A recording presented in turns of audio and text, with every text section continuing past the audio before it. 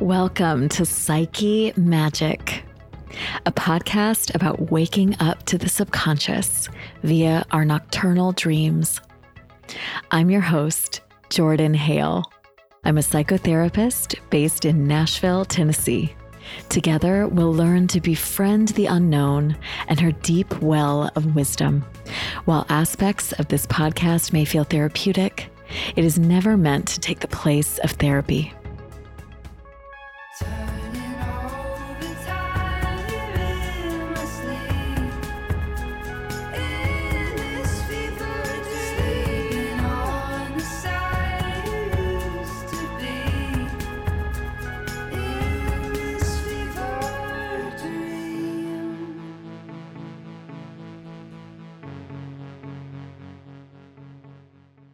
Welcome back to Psyche Magic. Spring has sprung early here in the Northern Hemisphere, and I'm embracing my birthday month of March by diving headfirst into the shadowy depths of Pisces season. During this time, my dreams activate and animate even more vividly than usual, bleeding into my creative endeavors and imbuing them with just a little extra dash of magic. And speaking of magic, my guest today is a delightfully cheeky sorceress herself. I will be interviewing Lou, the Empress of the Empire at Housecraft, witchy educator, advocacy worker, community builder, and creator of the brilliant network of podcasts under the Housecraft moniker, of which I'm a longtime fan. She and I traverse some heretofore uncharted waters here on the show, the world of precognitive dreams. So I thought I would seize the opportunity to do an intro with some more information on precognitive dreaming through the lens of Carl Jung's work and writings. This Jungian Life, another one of my favorite podcasts, did an excellent episode about this very topic, episode 52 of their show, which I'll be citing and encourage you to check out if you're interested. Approximately 60% of people feel they have experienced a dream that was precognitive in nature, meaning it somehow predicted an event that had not yet come to pass and would later be revealed to the dreamer with an uncanny familiarity. Ancient civilizations and wisdom traditions have made space for these experiences for centuries. As cited in The Psychology of Dreaming by Josie Malinowski, we know that these types of dreams go back as far as at least the 15th century BCE Egypt, where the future pharaoh Thutmose IV was said to have been told how he could become ruler of Egypt by a sphinx in a dream. Jung's word for this type of experience would be synchronicity, or meaningful coincidence, as these types of moments tend to make quite an impression on the dreamer, even shifting their perspective in fundamental ways.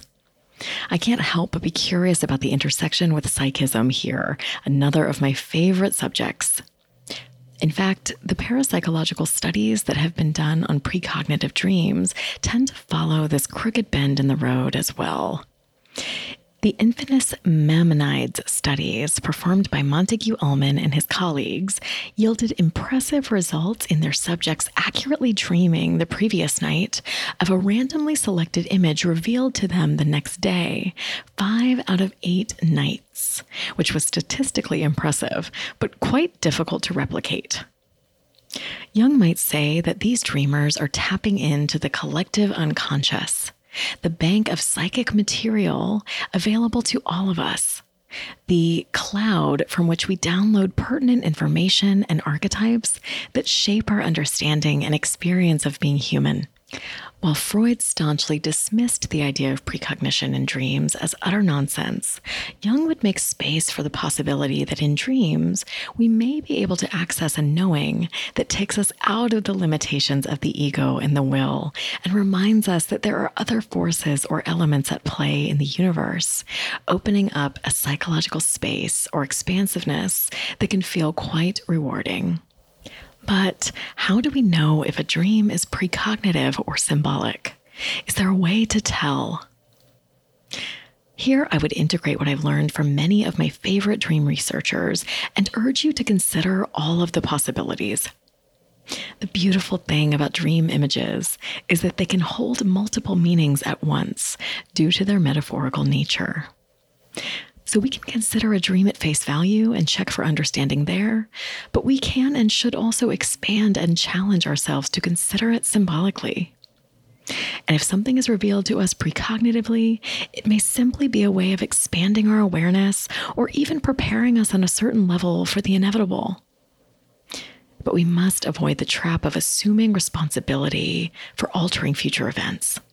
We've all seen Back to the Future, so we know how that turns out. The karmic wheel turns, and we must find a way to honor this.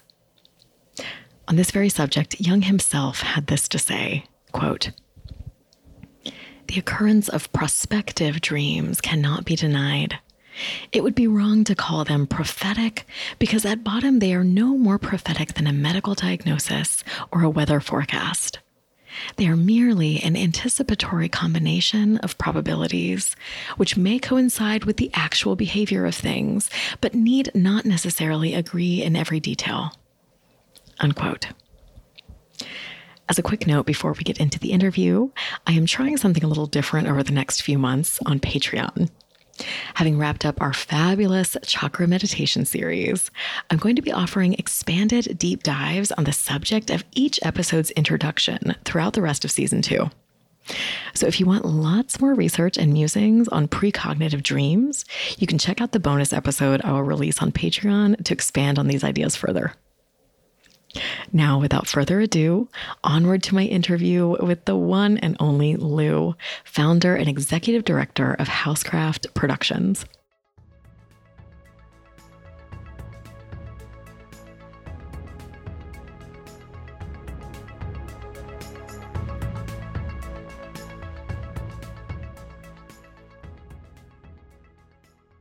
Here we go. Lou from Housecraft. Welcome to Psyche Magic. I'm so glad you're here. Thank you so much for having me. It's my favorite part of podcasting, getting to meet new people, talk new things. I'm so excited. Just like nerd out together. I cannot wait. I've been looking forward to this. So yay. Yes. Lou, there are so many things you do. I would love it if you could introduce yourself for the listeners, because you're going to do it so much better than I ever would. So please introduce yourself. Tell the listeners who you are and what you do.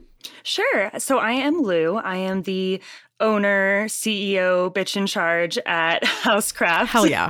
And yes, Housecraft is an artistic collaboration of different podcasters, different artists, and most of it is either witchy or creepy or spooky in some capacity.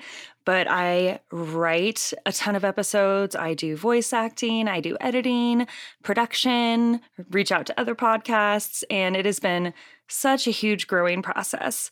When we started, it was 2 of us talking witchcraft, and then it turned into this giant theatrical production that it is now. Yes, and indeed, it is such a well-produced production. Like every time I listen to an episode, I'm like, man, you guys just really get the details right. Like there are so many little small things that draw me into your stories and just really make me feel like it's unfolding before my eyes. So yeah. I love that. Yeah. I've always been such a visual person, and I love reading and I love research and I love history, and I have so many unique friends who give me so many different perspectives. So I feel like I have a really rounded approach for writing, and I never knew I'd be good at it, and I really like it. That's the best when you're like, oh man, I'm kind of going out on a limb here. And then you realize, no, I have a knack for this. Like I found a groove. Oh, it's so fun. For real. I am my mother's daughter. My mom's an author, and she started when she was like 50. And I was like, what a random thing to pick up, but cool. And then 3 years later, I'm writing and producing podcast episodes through the COVID epidemic. Yeah. And here we are. As it turns out, I might be a little bit of a writer too. Oh, I love that. That's so cool. I know. I remember like early on when I started the show, one of my first goals was like having a predictable reason to get some writing done. Like I just was struggling to have like a routine. So I was like, okay, I will give myself deadlines and I will have to get something done by this time. Like, let's give that a shot. You're so organized. I'm such a chaos witch. I'm like, I should write, I should do this. And then it's 2 days before whatever assigned deadline I had. And I'm like, you know what? Nah, I'm going to play video games or something instead. And then like, a month later, inspirational hit, and I'm free writing for an entire day and a half and editing and recording. Do not get me wrong. Sometimes that is exactly how it be. It's always when I have to do work where I'm like, I feel kind of inspired to not do that and do this I instead. want to do this other thing right now, actually. Oh my God. Too real. It's my self-care. It's my self-care. Love it. Yeah, I'm so excited because we're doing like this little collaboration. I'm going to be doing some fun things on your show, tapping into my more theatrical side. So yeah. I can't wait to see it. I saw your outline. Yay! I'm so excited. And I've told people for so long, running a site that has so much witchcraft-based information coming through it, it's hard to explain to people that I'm not religious. Yes, I know what you mean. I don't believe in a deity. I don't believe necessarily in a higher power whatsoever. And I think a lot of it ties into natural science and psychology and the power that we give ourselves and our minds. Yes. So then I hear about your podcast and it just seemed like a perfect fit. And then I got your outline and now I'm super excited to see your Water Witch. Oh, dude. Creating that character, I'm already having so much fun. I'm like, oh my God, this is a whole new world, okay? And I'm excited. I'm here for it. Well, and I love what you were just saying too about just sort of parsing out the differences between having a practice or a craft, right? Versus like necessarily tying that to a sort of more external religion, right? Like if that's like fair to say. This is more of like an internal process and like an interconnected process, right? Right. So yeah, I think that's really cool. And I'm excited in this conversation to make space for discussing these sort of tenets of witchcraft that are not necessarily like religious or deity based. Because yeah, I agree. I think that's a very common misconception. I think a lot of people who like practice in paganism or Wiccan or spirituality of any kind will all come back to the basic idea that we ourselves are divine and it's based on intention. So if your intention and your divinity is your own, then that's your own. And if it's in something else, then it's in something else. And I don't whatever works. That. It's just not mine. Exactly. For me, that really is one of the key parts is just that like that divinity of the self, like that divinity of all living things. So that's been very healing for me. Yes, I love that. Yeah. Well, now, okay, on that note, we are pulling a tarot card today, and that has been such a connective process for me. So like every time I pull a card, I feel like I'm accessing maybe a part of myself or a part of my subconscious. So it's become like a very sacred practice. What about you? How are you a tarot? Like, are you a tarot person? I'm going to shuffle while you tell me. So I wish I could show you the room next to me right now. I have an entire tarot room. Like, am I a tarot person? Yeah. And it's where I do my yoga. It's my self-care room, essentially. It's where I record my podcast. That's where I am yoga. Too. Lou, I'm in my self-care room and I do my yoga here in my... It's the same. Yeah, I have all my favorite plants. I got my David Bowie poster. I've got like a whole corner with all of my sage, my shells. I am native, so nobody freak out. Nobody freak out. I'm allowed to do this. Leave me alone. That's the one I get all the time. And I'm like, I really appreciate your attention to cultural recognition. I do, but also and I'm aware. I'm good. And yeah, but so recently I got into the practice. I got a Christmas gift last year, and it is a piece of wood, and it's your reading of the day. You put a little tea light candle in it, and they gave me a box of crystal points. And so every morning when I'm getting ready and I have the time, I'll pick out 2 crystals that I want to focus on that day. Amethyst is for like protection. Rose quartz if I'm feeling loved. If I need clarity, I'll use clear quartz. If I'm having dark or negative thoughts, I'll use black quartz. And I'll pick my 2 crystals and then I'll do my reading. I'll sage and smudge and pull my 3 cards. And then those are the cards that I focus on the rest of the day. I love this. It gives me just something to clarify on or something I can come back to during the day when I need to think deeper, but I don't necessarily know how to prompt myself to do so. Yes, exactly. Like it's just this little sort of grounding, like totem or just this little like tenet to kind of come back to. I think that's so helpful. I don't know. Sometimes I just feel like I need a place to like return my mind back to over and over again. Like I have such a busy mind. So something like that can be very helpful. Well, and I hear a lot of people say they don't have time to practice or do tarot or do these sorts of things in your day.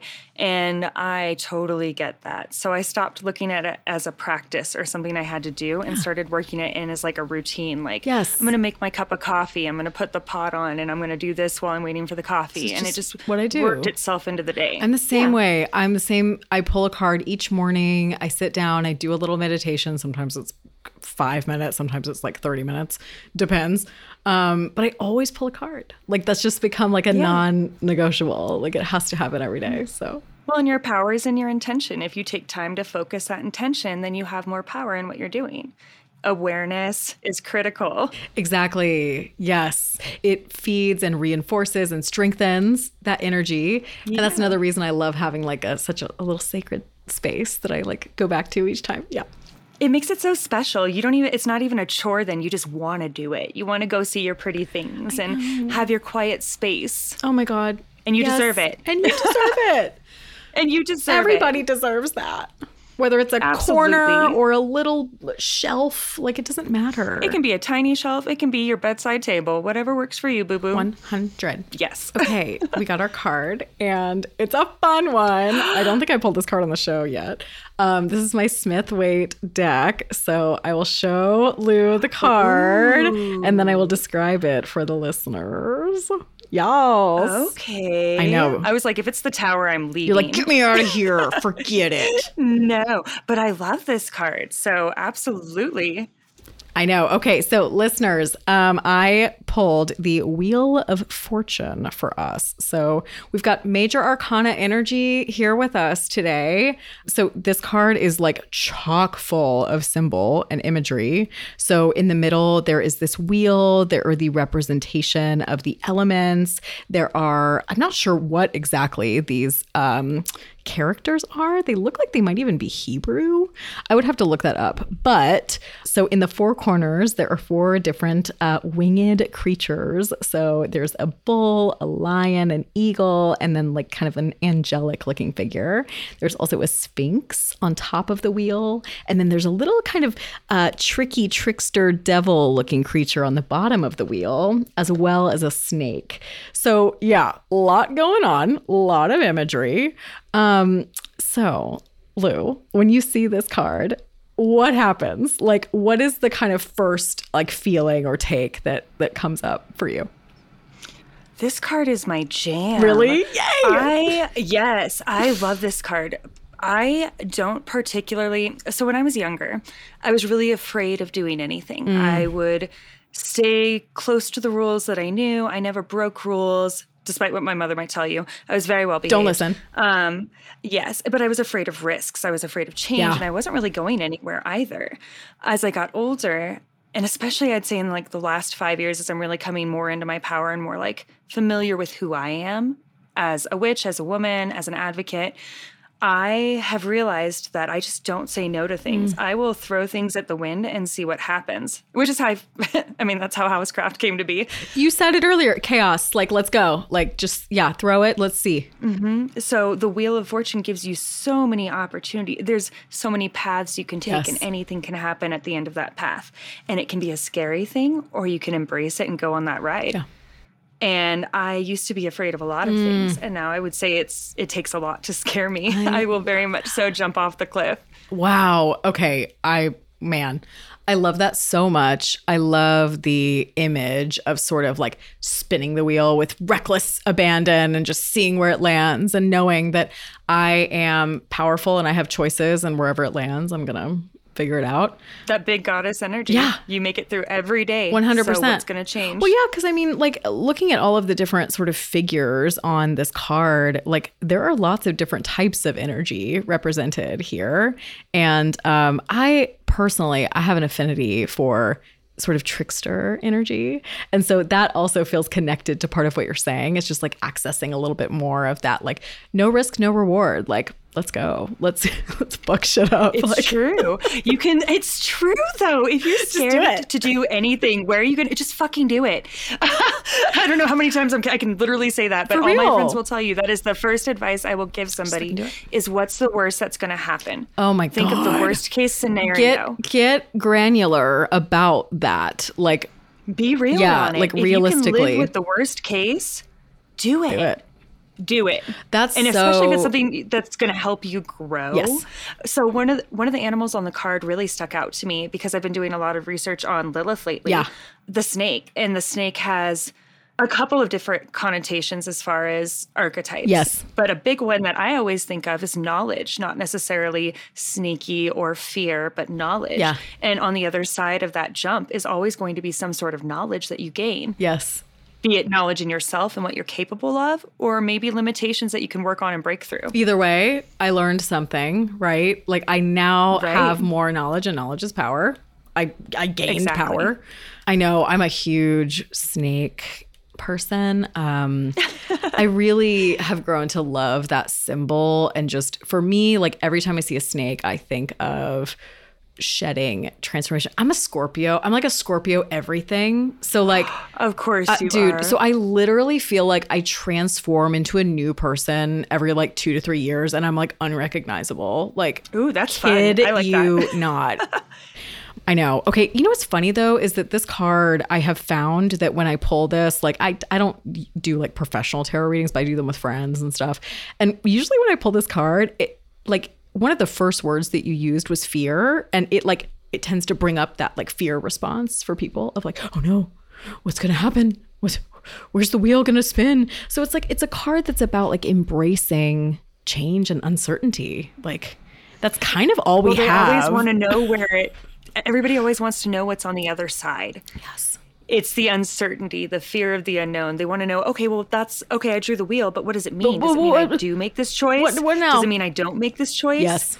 It just means you have a choice. What is your choice? Yes. Is it the choice you want to make? What's on the other side of fear? Oh, it's such a great card because it's not a yes or no card. It's like, ooh, spin the wheel and see. I love those. Know. Well, I like to call those my naughty cards. It's such a naughty card. And I also like, okay, because you were talking earlier about your own process with learning to move through fear, right? And I can't help but think of some of the work that I've done even with clients, like let's say that someone's dealing with something like OCD, right? And so the big thing that my brain just really has a hard time with in that scenario is any type of uncertainty. My brain is like 4-alarm fire, like, no, we need 100% certainty. So the gold standard for treating OCD is a treatment called exposure and response prevention. The solution is to expose myself to the scary thing in small doses that I can tolerate in my nervous system, right? But over time, guess what? Scary thing becomes not so scary. So yes. Right. Yes, it is the same process. Okay, cool. So Wheel of Fortune, we'll see if she continues speaking to us throughout the interview. It's just going to be utter chaos from here on out. Chaos. That's the message. Chaos. Let's go. I guess it's my word of the day. I don't know why. Apparently. I'm here for it. I'm into it. Let's get I'm like, chaotic. as long as we're all here for it. Yes. Okay, so Lou, when I sent you your form to fill out for the show, you were teaching me that there are several different types of dreams that happen for you. I would love it if we could talk about, hopefully we have time to talk about any or all of them. But if you want to just give us a quick little snippet of like one idea or one dream, a place that you want to start, and then we'll just kind of we'll get chaotic. We'll let it flow wherever it wants to. Sure. So I have, right? I'm like, I'm going to start telling you a dream, and then halfway through, the neurodivergent part of myself is going to be like, but one time when I was 4, I had the same. Don't worry. It happens. I'll be on the same wavelength. So yes, all good. Perfect. Okay. Well, so when I was doing your form initially, I didn't really get what you were getting at. Like, oh, we're picking it apart, obviously. Uh-huh. So I was like, well, I have a lot of the same dreams, I don't have a specific one. But most of my dreams, I'm in some sort of connecting building. Yeah. There's multiple buildings, but they all connect with like rooms and halls and stuff. And I end up going from room to room, and I'm usually trying to find a person. Okay. Or like a thing. Like I don't always know what it is. Yeah, but there's a mission. There's something, we're doing something here, right? Right. Yeah. And a lot of the rooms that I start in are rooms that, I start in actually, or like the mid room when I get stuck or lost in my dream and I'm trying to find my way out, tends to be an area that I'm familiar or comfortable with. Interesting. So growing up, one I was really excited about was that I remember I don't remember the whole dream, but I remember the midpoint of the dream. I was hiding and I was trying to find something at the same time. And I grew up near Kansas City, and there was this huge 2-story Barnes and Noble. Yeah. And everything was huge and massive, and the ceiling was painted, and it was this beautiful building. And that was the building I was in. And I was like, what? Looking around, trying to find something. I couldn't remember what it was. So I took an exit that I remember from the building, and I ended up in a sandwich shop that I knew from college. Yeah. And I don't know what I was doing in there at all. I didn't need a sandwich. So I kept going through there, and behind there was a bar that I also used to visit in college. Yeah. But I would just keep winding through rooms, and it was usually trying to find a person. And I would remember the main room as someplace that I knew or was familiar with. Yeah. And then something that usually comes out of I don't dream often. Yeah. So when I do, they usually stick pretty vividly in my memory. And sometimes these dreams later on would happen in real life, and it would throw me hardcore. But it was always 2 or 3 years later. It was never immediately afterwards. That is wild that it would be such a long gap. Like, what? And that's why I almost didn't believe it for the longest time. So I started writing them down. Am I imagining things? Is something wrong? I have to be going off of universal symbols or something. This doesn't make sense. But they kept popping up and they kept happening. So I remember talking to my mother about it, who taught me my craft and my path forward. And she used to do a lot of guided meditations and stuff with me as a child. And she told me that was just our gift. Wow. And that my grandmother reads cards, my mother reads cards, my great-grandmother could read thoughts. She said no matter what, she would always know what people were thinking. And I wouldn't believe it, except that my mom has this tendency every time I come over, if she's really worked up or worried about me, she'll follow me around until I forget that she's behind me. And then she'll casually offer me a tarot deck, and I'll cut it. And then I'll continue whatever I'm doing. And she'll follow me until I've forgotten that I've done it. And then she'll make me draw a card. And then she'll go, Lauren, I don't know about this. Yeah. Or she'll tell me that, oh, you're doing really good, honey. But she's usually right. And I hate that. Wow. Wait. So in these moments, like, she'll be concerned, she'll have a specific like concern or worry about you. And then oftentimes the card will like confirm that. Is that what you mean? Yeah. Okay. Wow. Yeah. But sometimes I don't even tell her what's going on. Oh my God. Yeah. Okay. And she'll be like spot on. I don't tell my mom everything. But she'll sometimes just nail it. She'll just pick up on it. Wow. And so I want to say that it's not in the realm of reality. I try and stay very realistic in my beliefs, as witchy as they are. I know. But I'm telling you that I have these dreams and then they happen. And it feels like deja vu, but I remember. Yes. There's something about also sort of lineage here, right? Like there's a through line. Yeah. Yeah, my mom does joke a lot about the women in our line because we all live to be almost 100. Really? Yeah, no matter what. We don't age very quickly, and we all have different abilities. Oh my God. So I love that so much. So this sort of idea of precognitive dreams is something that comes up a lot, actually. But I don't think it's something that we've touched on in the show. And I, for one, think it's fascinating because the way that I tend to view dreams and sort of dream work is that we are accessing more parts of our brain than we usually have access to, right? Like we are accessing the subconscious. And then some might say that those subconscious areas of the brain are where we also receive sort of wisdom or knowing, right? Or guidance that is beyond our sort of conscious ability to know, right? Some people might call that the collective unconscious. Some people might call it psychic connection to God, right? It doesn't really matter what language you use. The point is that our brains are very capable of lots more than we think they are, right? So absolutely. Yeah, like so much that we haven't discovered yet. So the way that I view precognitive dreams is that we're able to tap into more of our knowing that we're not aware of, but that's in there. So I think it's brilliant. I love it. I was reading earlier about Carl Jung, one of my heroes, and because I remember that he had a take on precognitive dreams and I couldn't remember what it was. But really, it was that he was sharing his own precognitive dreams. And so in his last book, Memories, Dreams, and Reflections, he shares several different instances of dreams he had that ended up predicting like really large events. Like he had dreams that predicted World War I, for example, like very intense dreams. And so that was something that came up for him. And again, he didn't try to say that he knew exactly what was going on, but he wanted to reference that as like an important point of interest. So, right. Yeah. I never want to say like, oh no, my dreams tell the future.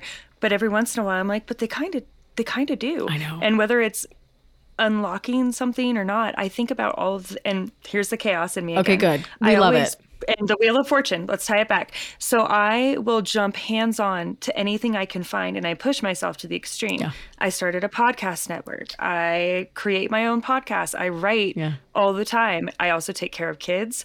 I'm a sexual assault and domestic violence advocate. God. I work at the food rescue. I do so much every week. Yes. And I do that because I love to push myself. Yes. But then when I think about, they always tell you rest is important. Rest is how you recharge. You can't give any part of yourself to anything or anyone if you come from an empty cup. No. So I also believe heavily in playing hard and resting. And I like to think that if that's the thing that I can do, if this is all the stuff that I'm capable of when I'm awake, what am I doing when I'm sleeping? Exactly. You know my brain is doing something. Maybe I can. Yeah, it's not going to just turn off. I know myself well enough for that. Please. Yeah, right. But if I'm resting and recharging this thing that I'm constantly working out, it's like a workout and exercise. You use meditation, you use tarot reading, you use whatever pushes you mentally beyond where you're sitting at this point in time. And then imagine what it does when you stop giving it the limitations of your own thoughts and your own boundaries. Yes. And your mind just free flows.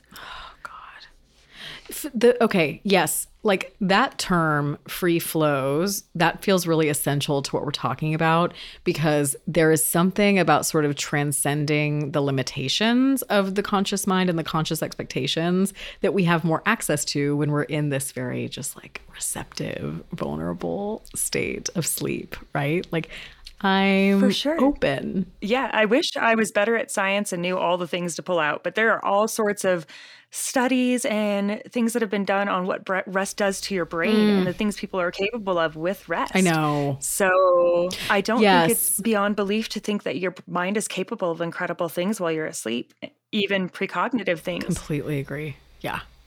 Yeah. And, even just, granted, yes, we don't have studies necessarily about the precognitive abilities that can appear in dreams, but we do have studies about the incredible problem-solving abilities and inventions that have happened in dreams, right? Like this is something that is super well documented and cited. I'm so glad you had that.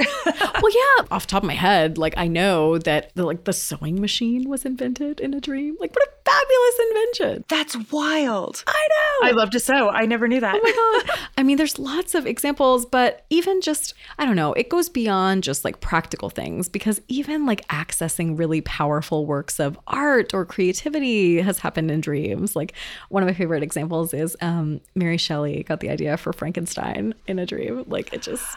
That's right. The story I forgot about dawned that. on her. I know. I love that one. I love that. Oh, like what a character. Like what a powerful like metaphor and like figure. I love all the old Gothic romantic literature, so that makes perfect sense. So do I. Yeah, I should. It's funny. I'm thinking out loud. I should do an episode about like some of the cool like creations and inventions and dreams. That would be fun. That would be awesome. Yeah, absolutely. I think Nikola Tesla invented... I know he had something about dreams too. Maybe. Only because I went to a hotel that focused on him lately and they said something. Yeah. I'd have to look it up. Okay. It's a terrible reference, but I know there was something.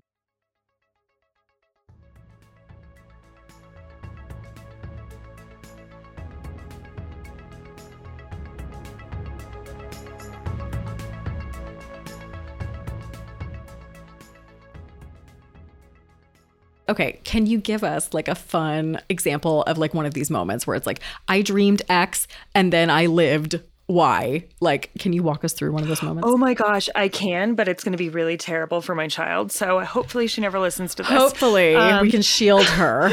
Yeah, so I remember being in high school and having this dream, and it was like wild. I was in my normal strip of buildings wandering through, and I was in high school. So I hadn't had done drugs, I hadn't had drank. I was very clean cut. So the dream that's about to happen would not be my normal life. Fair enough. Yeah, so I'm wandering through and I'm dressed in almost nothing. I'm practically naked, but I have leaves like Eve. Oh my God. Yeah. And I end up in this huge garden that's in the middle of a shopping mall. Whoa. So like tons of people can see you, but there's this center that almost is like the Garden of Eden. Whoa. And I end up hooking up with some guy from high school who I don't remember who he was in the dream. I didn't know his face or anything. Yeah. And he's dressed like Adam and I get pregnant. And I wake up and I'm like, well, that was wild. And of course I'm 16 or something. So I'm definitely not thinking about having children. Yeah. Right. So fast forward 3 years later, and I am in college, and I'm doing all this wild stuff. And I end up working at We are living. Sorry, Mom. A cage dancer at Hello. a certain club for like a little bit. It wasn't nude, but there was lots of dancing Queen. and very little. Right. So it's Halloween. What do? I hot glue a bunch of leaves to some boy shorts and some nipple pads, and I go Naturally. as Eve, not thinking twice about it. Don't even remember the dream. So I had just broken up with a dude at the time who I had dated in high school, and we'd been living together. And we broke up. I had moved out. I ended up meeting him at that club that night, and we got pregnant with our now child. Stop. I literally have chills. We're still really good friends. We're not together, but we I literally have chills. Those I was literally dressed as Eve and got pregnant on Halloween. And it was on like we had, and it was like Halloween. on Halloween, and I was the apartment that he was in was right next to a graveyard. So we had to like go through I'm not kidding. Like I wish I was in Fort Collins. There's a graveyard right next to an apartment complex off Shields. And we would Crazy. walk through the graveyard, and I got pregnant dressed as Eve on Halloween. Oh my God. So that's the friendliest example. That is like, that's like one of the craziest stories I've heard, actually. Like, that's incredible. Just to So the I wrote it down. exactness of the symbols, like just. It was spot on.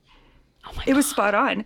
And so I actually saved that diary journal entry because I was trying to remember my dreams later on. So I was writing down all the ones Yeah. I've remembered. And so I actually took that journal entry and like dumbed it down a little bit. And I put it in I have a book of letters that I've been writing my daughter since she was born. So every time there's a major life thing, I'll write a letter to her. So she Gorgeous. will eventually have but I put that in there. Like I had a dream about when I knew I was going to have you because I just knew.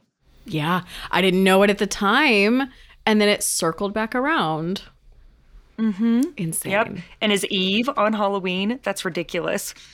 No, and like knowing what I know about you and just like, I mean, even a minute ago we were talking about like the snake and just kind of like subverting like some of those like messages. It's just like, I'm like, there's like a different layer of like power like for Eve in that story that I'm like very into.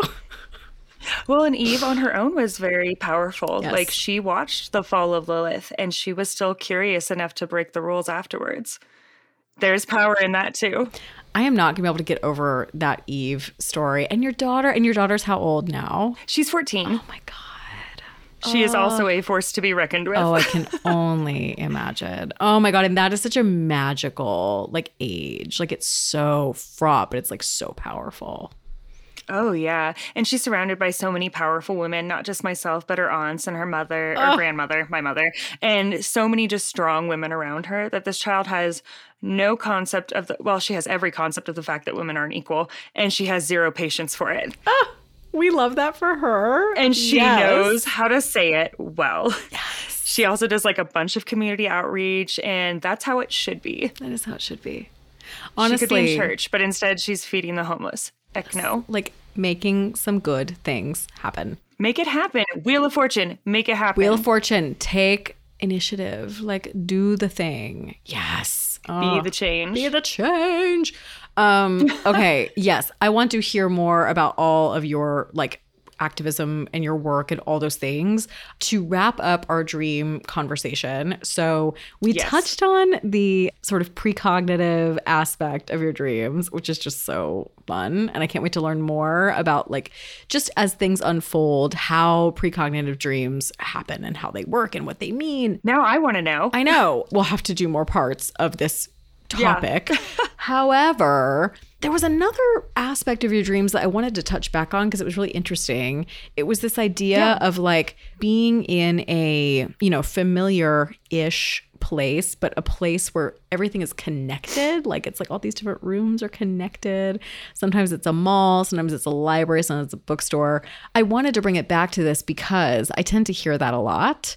And I have recently stumbled upon this sort of like theory that whenever we have a dream where we are in a big like circular place or like complex, it could be seen as being a symbol of like a karmic playground, of like a place where I can kind of work out some of my life's like lessons and things that I'm wrestling with, right? Yes. Right? Okay, you're nodding, you're feeling it. Okay. Yes, Absolutely. I hear that story so often of people saying, I always go back to this like certain place and it's like in a circle and things are connected. It's like, it's very Wheel of Fortune, right? It's very karmic wheel. So yeah, if that brings up anything for you, please speak to that. But, it does. Okay. So like I said earlier, my mom used to do a lot of guided meditations. And one thing it taught me to do as I was getting older was to kind of play in that space between dreaming and consciousness. It was really easy for me to kind of slip in and out. Cool. So in dreams, when I do have them, sometimes it was really easy to say, this is a dream, but I'm not in control. Yeah. But this is a dream. Yeah. So I'm aware. Right. So as I was moving through the process, I would try and pay extra attention to the things that I was seeing that weren't directly in front of me to see if I could figure out why I was there. I figured if I was in a place like a bookstore, there's the obvious, like, oh, it could be an archetype for you're seeking knowledge. Sure. But the reality of it is, for me, it was like a memory spot. It was something I could anchor to a feeling or a thought. Wow. And a time with people. Yeah. So it would give me space to go back there where I was safe in my own mind to do so. And while I wouldn't have control of it over it, I would have recognition of the situation. Yes. So I could remember those things that I remembered about that spot and that place. Wow. But then I could think about it and work through it because I knew I was in a dream. Yeah, there's a different type of just sort of like freedom and flexibility to literally play things out differently. Like ever since we're children, we learn by playing and moving things around and manipulating them, right? So it's like there's a certain type of play space that happens. And again, you mentioned safety, which is an essential factor of being able to experiment, play, like try things out. I have to be in a safe space.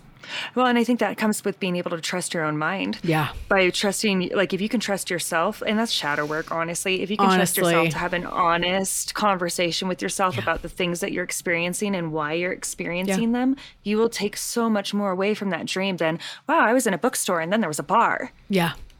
It's like, so you were in a safe place where you remember being with your family and then you walked into another space that was where you were alone without your family. Yeah.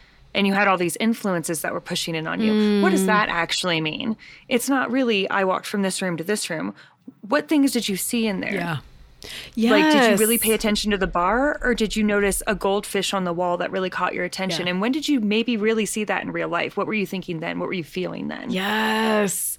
That is the thing I always try to remember about my own dreams. And also when I'm working with people about their dreams is like, one of the main clues you're going to get is like, what is my sort of visceral emotional experience in these different like moments of a dream, right? Like that is pointing me back to what I need to be paying attention to. Like that's my little nudge. Like what's happening? Right. What am I feeling?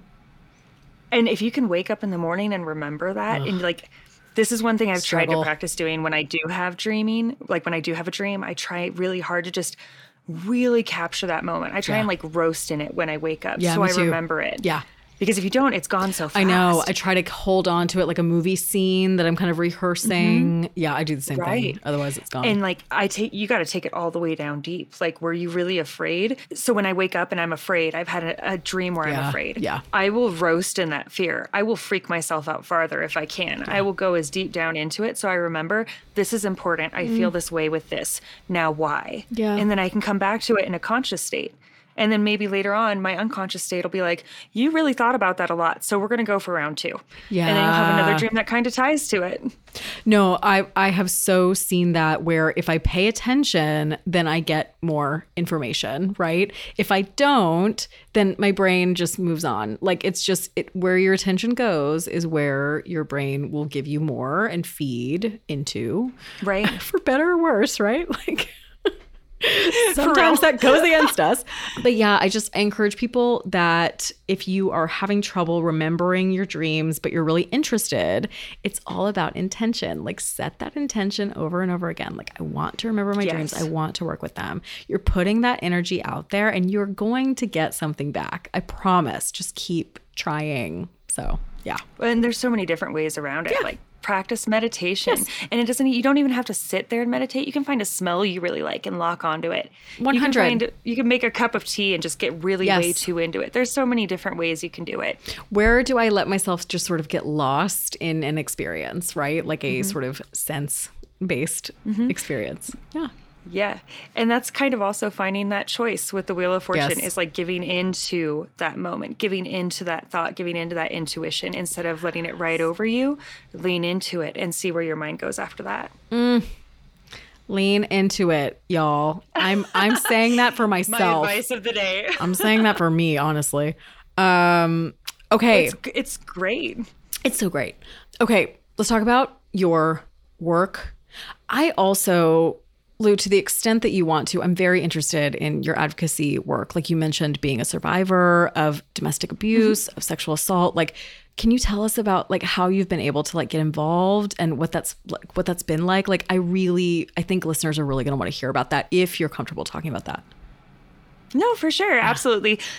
So I started off in the hospitality industry and I worked there for a long time and COVID rolled around and I don't know if anybody else left the house immediately after all the restrictions were lifted, but the world forgot how to behave in that period of time. I know. People were horrendous. And I thought, you know what? This just is not for me. No. And I happened to have a good girlfriend who was in social work and she had been working with a Native American organization for a lot of major Office of Violence Against Women crimes for years. And she just kept encouraging me to apply. And I didn't get the job the first time. Okay. And I didn't get the job the second time. Yep. But I did get the job the third time. There you go.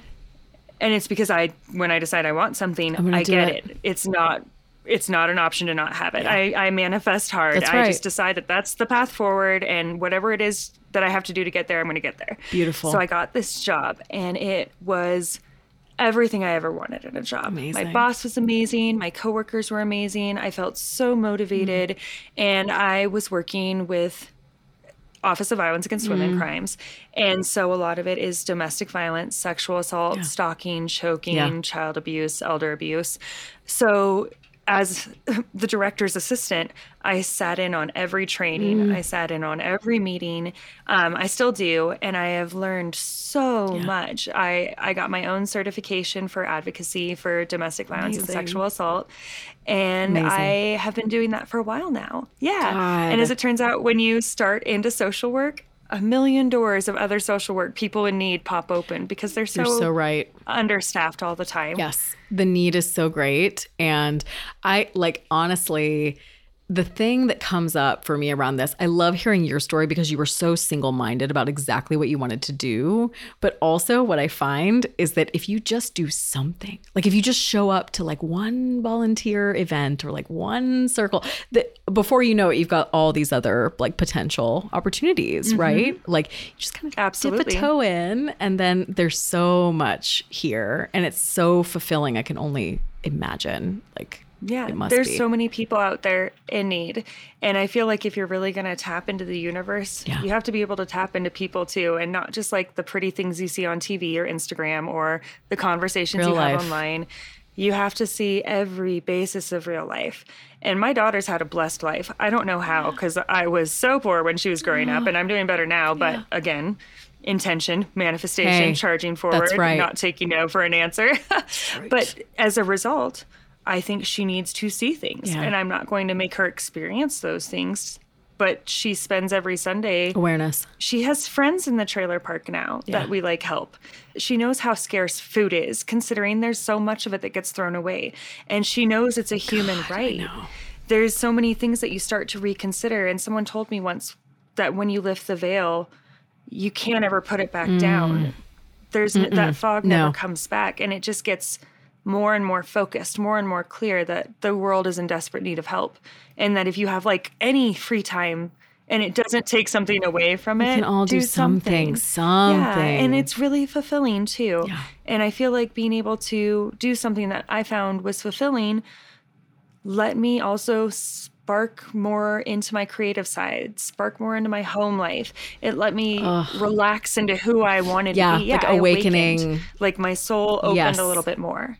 Makes total sense to me. And I know that in my own experiences, getting involved in being helpful to people who have had similar experiences that I have had, it is mutually healing, like in a way that I can't even describe. It's just, very powerful. And normally I wouldn't be like, here's all the advocacy. Look at how awesome I am for all the work I do. But I feel like if you're going to do something like even just as simple as talking about dreams or reaching out and trying to understand the collective unconscious as it may be, you have to really understand all the stages and all the levels of it. And when you do, I feel like the world opens so much wider. Yes.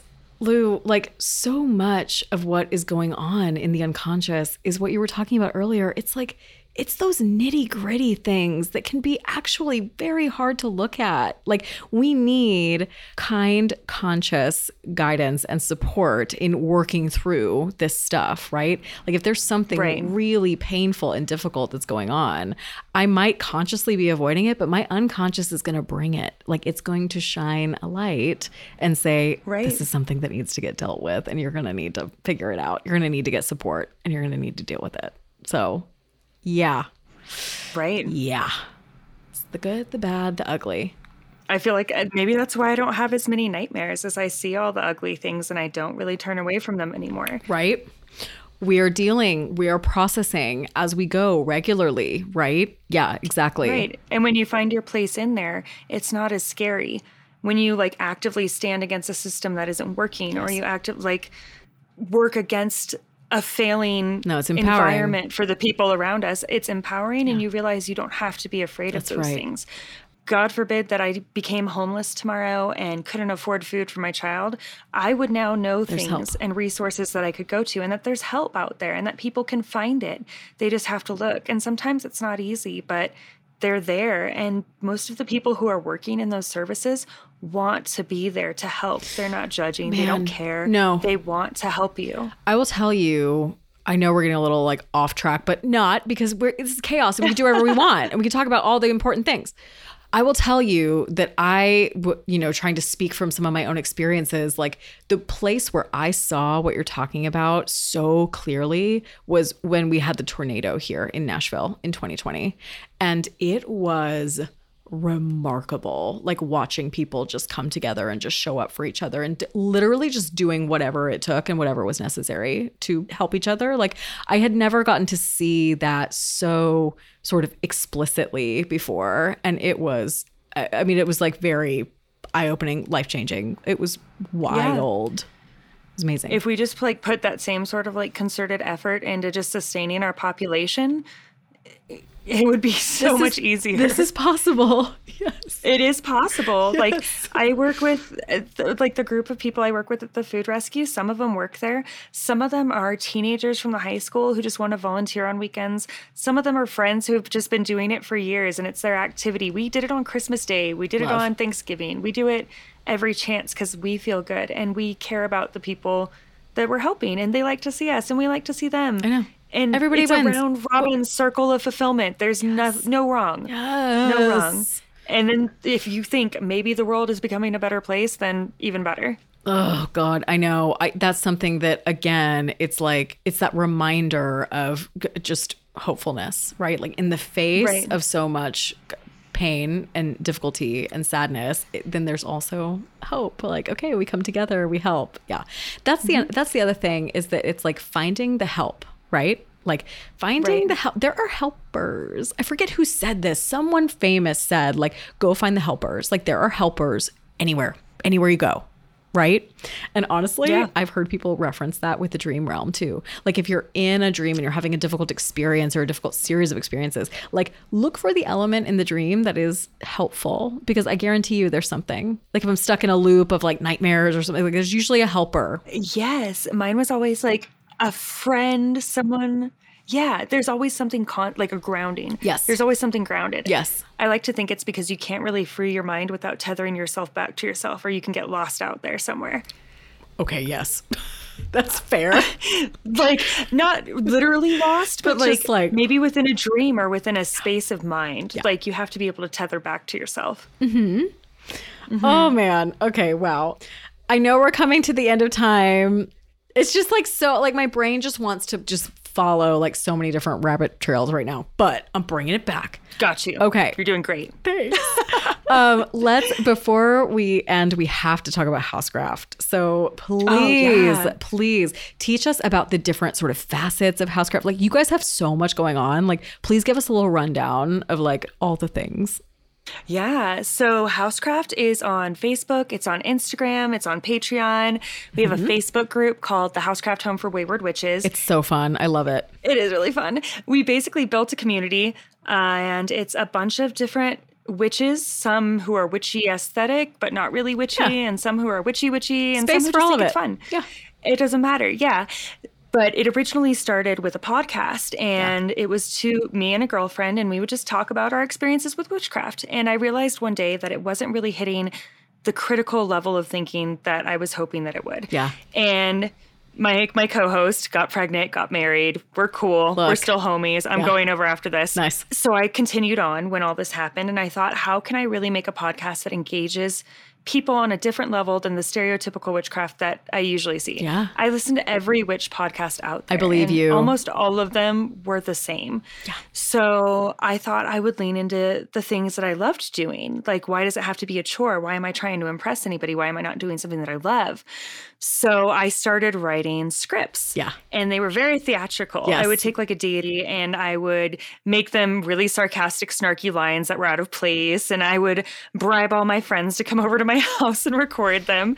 And I would turn them into these huge soundscapes. I will do this for you anytime. Like, I think it's so fun, Lou. I am so excited because of your enthusiasm. Honestly. I'm like, that literally will make it so much better. Like, I'm down. But yes, it's going to be great. And so I got a hold of a few people through Instagram. I just started kind of putting out feelers. Yeah. Like, witchcraft is kind of an oral tradition if you think about it. Yeah. It's all things that we learn from other people and other practitioners.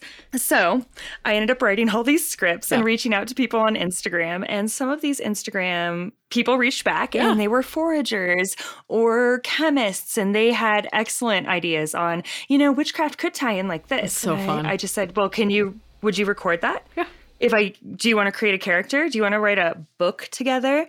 Not really a book, but I'm going to write it like a book. So I started making art to kind of inspire myself. Yes. And I was using like scholastic 90s style book covers and like rainbow font colors with the old school scholastic fonts. And so good. I just started getting inspired and it started rolling. That's and right. Obviously, I don't want it to be like a witch school like Harry Potter or a witch school like Madam Whatever's. But I thought, how can I do this on my own? No, it's very unique. Yes, I will say it's very unique. It's very immersive, which is why I really like it. You guys really go to great lengths to make it a very sensorily immersive experience. Yeah. Yeah. So a lot of the people on the team when we started have ADD. And I heard about bilateral listening. Yes. Yes. So I was using surround sound for a while and just kind of skipping it back and forth across the headphones and isolating sound when I was doing those soundscapes so that if you zoned out during a podcast, which I do all the time. I love podcasts. I have my own. I still zone out when I listen sometimes. Yeah. But so I would trigger the other ear when I was like, maybe I need to change the sound. Amazing. And I change the music every couple of minutes so that your brain it'll get comfortable long enough to write it, but then we'll latch on to the next sound to draw you back in as you go. So it was very much so like how can I turn this into a full immersive experience for anyone? And not everyone believes in witchcraft, but everyone likes a good story. Yes. Everyone likes to hear history. Well, or you don't. But there's like so many. If you're cool, you do. If you're cool. You're cool. But if you made it accessible for everyone, it would be a lot more interesting. Absolutely. And as soon as it did, I started getting more and more people reaching out who were into the element mercury and why it does what it does, or into how to forage for chicken neck mushrooms safely. That's the thing. The sort of breadth of content I think is just really like inspiring, and everything is so well researched. Like it's not lost on me that like that is a feat, and that takes a lot of dedication, but it creates just such a high quality, fabulous experience. So yeah, everyone, Housecraft. Thank you. So, okay, what are the kind of rundown of shows? So we also have Camp Dreadwood, which is my true crime podcast that I do. And I also do it very theatrical. It was kind of what inspired me to do Housecraft the way I am now. It wasn't originally like that. Yeah. But I'm basically a kooky, crazy camp counselor, and I tell unsolved mysteries and true crime stories sensitively. Absolutely. I tell them as campfire Very tales. Important, but yes. Yeah. But I tell them as campfire stories. So I've done like Slender Man, Robert the Doll. I've done darker ones like the Oklahoma Girl Scout murders. Yeah. So I've done a little bit across the board, but Camp Dreadwood is one that I do for fun. That's like my storytelling one. I have this whole behind the scenes murder mystery I've been writing this entire time, and it's about to reveal in the next season. Yes, please. Yes, please. Bring it on. I can't wait. What's not to love? Preteen girls love it. No, and honestly, like just, I don't know, sort of like the lost art of like audio storytelling, like actual storytelling is just, you can't beat it. Did you ever get into Are You Afraid of the Dark? Of course. Yes, absolutely. And Goosebumps? Yes.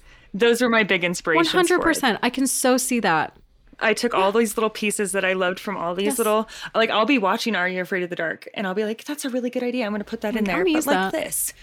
And so I watch a lot of horror and I watch a lot of different like stories, and why not tell scary, real life is scarier than fiction. So why not 100% tell stories that are scary in a way that's a little bit more accessible than your straightforward Netflix and then he ate him. I know. Like, we get it. Okay. We know. It's fine. We know. Right. Right. Oh, that's so fun. Okay. Yes. So we've got Housecraft, The Witching Hour, Camp Dreadwood.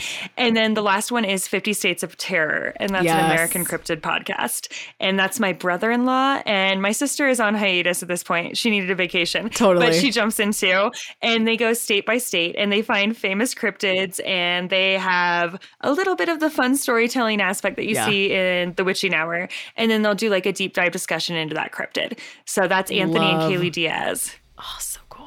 Oh my God. Yeah. You guys are so badass. I just can't even. Like, multiple shows, and they're all so good. We bow down. Like, yes. Queen.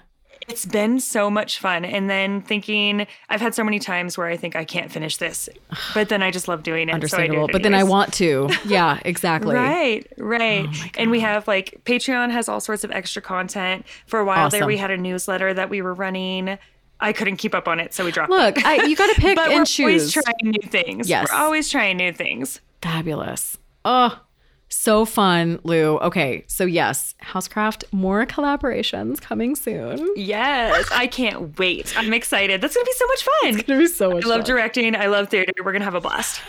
Oh my God. Okay, so everyone stay tuned. Yes. Lou, thank you so much for being here. So I really loved this conversation. It was so fun and inspiring. Like, I don't know. I just met you recently, but like when I'm around you, I feel that just creative like inspiration. So thank you. It's so really glad. fun. Yeah. Thank you. That's such a compliment. Good. I feel like I mean just, it. Chill at home, but thank you. I appreciate that. Vibes are like happening. Vibes. I know, vibes. Yeah, they are. Okay, last things. Please tell listeners just like where they can find you, follow along, all that good stuff. Yeah, you can definitely follow us on Instagram at Housecraft Official, Facebook at Housecraft Official. If you want a more interactive experience and get to talk to other witches who follow Housecraft, we do have a Facebook group, the Housecraft Home for Wayward Witches, and everyone kind of loves to connect and chit chat about episodes, witchy things that they're doing there. So that's always fun. And then we do have linktree.com/Housecraft Official, and you can find links to all of our podcasts on there. Yes. We're on Spotify, Apple, iHeartRadio, basically anywhere. Love it. Love it. Yeah, but Housecraft the Witching Hour. Housecraft the Witching Hour. Whoop, whoop. It's going to be so fun. I know. I legitimately can't wait. So yeah, we'll be talking more soon. But thank you so much for wanting to be on the show. I'm honestly honored. It was really fun. I'm so grateful you asked me. I'm so excited. And it was a really good time. I really enjoyed it. Aw, thanks, Lou.